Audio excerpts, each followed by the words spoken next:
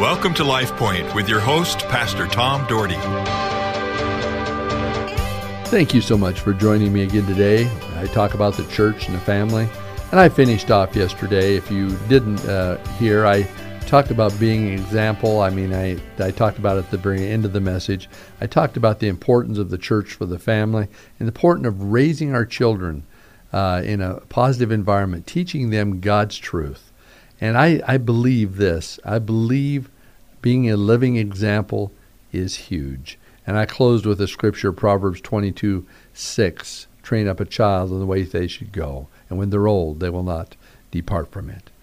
Our Heavenly Father, we all have a responsibility. Lord, I had a responsibility. My daughter is now 25, Lord, as you well know. But Lord, I wanted to raise her in such a way that she knew you, and I'm so glad that she does. I'm so glad that she follows you today. And even, Lord, when we get older, I want her to see Jesus in my life. And if I ever have grandkids, Lord, I want them to see Jesus in my life. Lord, I pray that each one of us would be an example to our children, not only by the things we say, but by the way we live.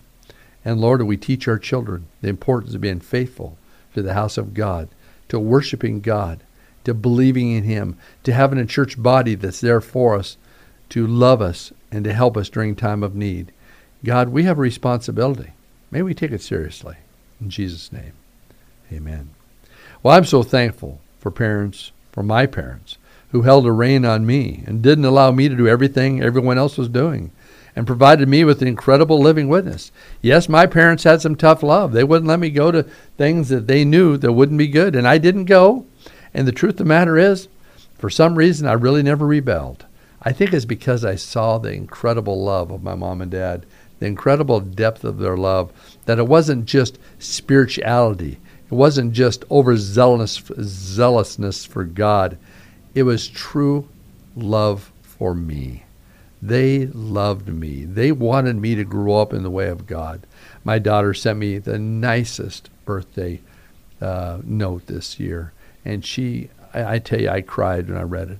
She said some of the kindest things about influence and how her life has been influenced. And I'm so grateful she's following God. She's not perfect. I'm not perfect. You're not perfect. But you know what? If you're a child of the King, you're going to walk with Him. And when you make a mistake, you're going to get back up again, and you're going to get going, and you're going to learn from that, and you're going to teach others by it. Some of the greatest faults in life is when we say we don't make mistakes, and we won't admit our mistakes. The Bible says we've all sinned. We've all fallen short. We all need a Savior. We all need Jesus Christ. The Bible says he who believes in the Lord Jesus Christ will be saved. And I certainly hope you believe. I want to switch directions for a moment and talk about the value of the church. Now, I'm not talking about my church, the church I pastor. I'm talking about the church. Who is a church? It's a body of Christ. It's believers all over the world, all over this city, all over this state. I believe the institution, the church, is huge. The church brings an incredible positive element to life of those that attend. It encourages our children. I am so thrilled when I watch. We have Pastor Dewey, our kids pastor, who's helping develop fun spiritual strategy for the kids, so they will have every opportunity to be solid in the Lord. Pastor Dewey and Pastor Max, who work with our youth, are so amazingly creative. They know how to intertwine great fun with solid spiritual training, and I can tell you the results have been great. Our church is growing, our kids program is growing, our youth program is growing, but they're not just growing in numbers.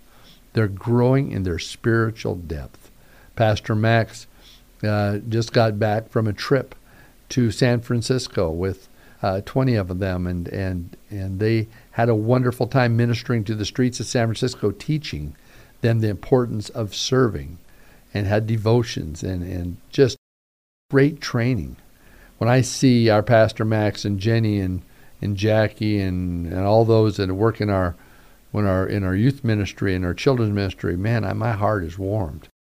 I love walking into the fellowship hall during our second service and seeing so many youth they have a special service for them at 11 o'clock, and it's a big service. I mean, it's as big as some churches. There's sometimes 50 to 60 to 70 kids in that service.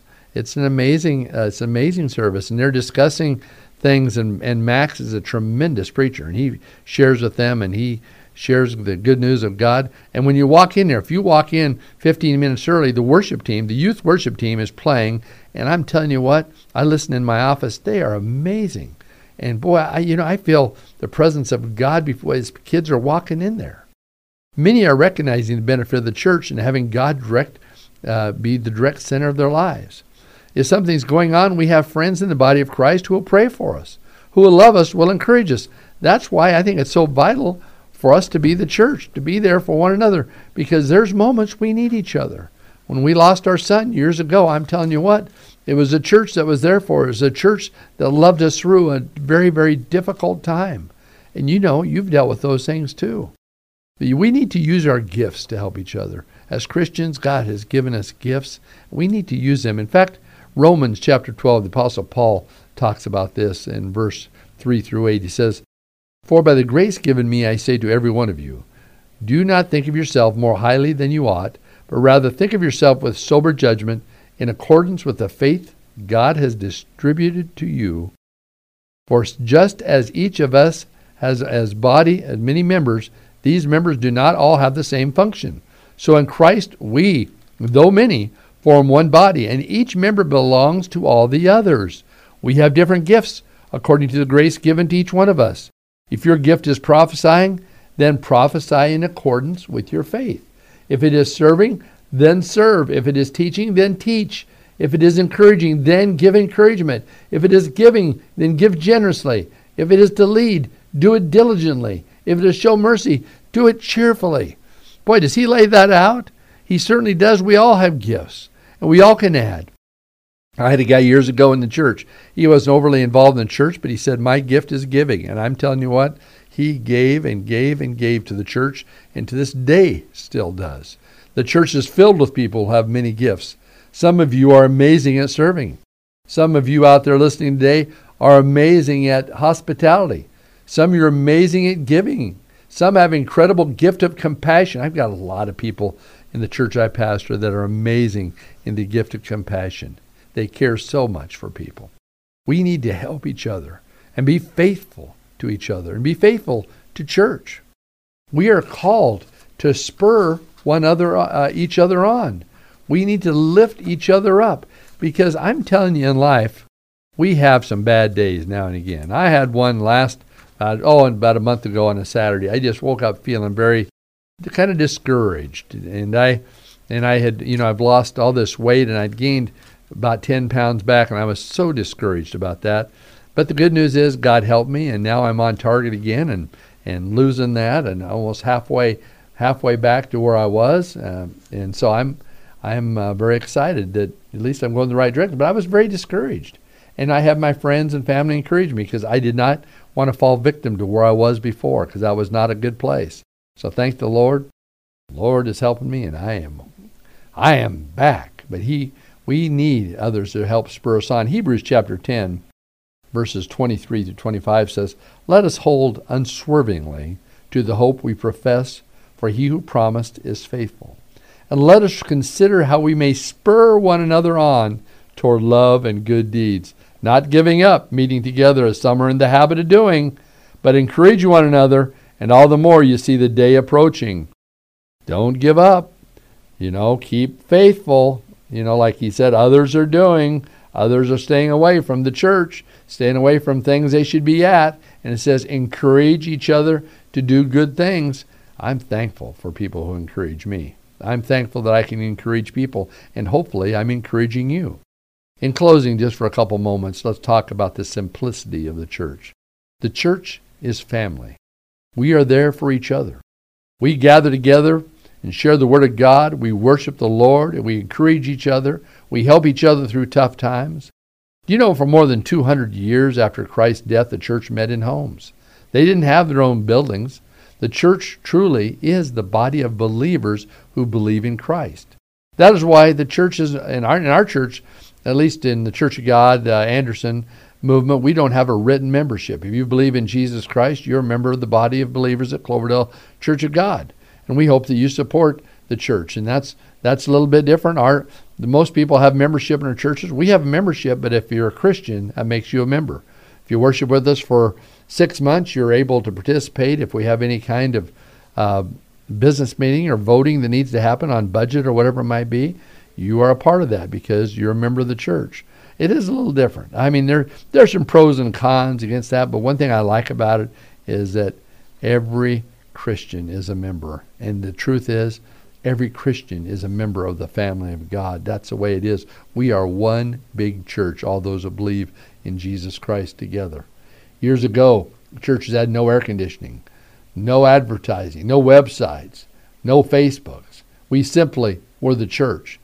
I remember sitting in my former church in Vancouver, Washington, in evening service. And we had a nice church, and it was a very modern church, but because the weather is not very hot there, even in the summer, they didn't have air conditioning. And I remember listening to sermons on Sunday night, and man, I tell you, I had a hard time staying awake sometimes because my Sundays were grueling. We had a youth ministry, and we were in church from about 8 till 1, and then we had 12:30, and then we had lunch. Then we had a meeting from about 2 to 5. Then we had evening service at 6. Then we had youth group after church. And I'm telling you what, I was tired.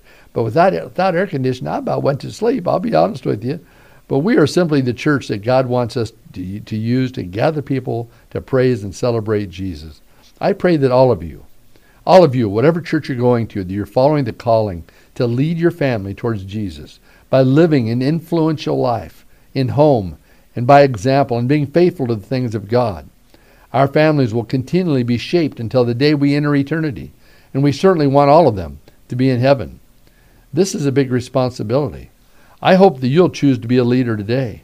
I hope that your life will be different because you are leading your family and you're showing Jesus Christ. Folks, I hope that you listened, and I hope that you have a great day because He loves you. LifePoint is a ministry of the Cloverdale Church of God. If you would like a copy of today's broadcast or would like more information about the church, please call us at 208-362-1700 or write to Cloverdale Church of God, 3755 South Cloverdale Road, Boise, Idaho, 83709. You may also visit us at our website, www.cloverdalechurch.org. Thank you for listening and have a blessed day.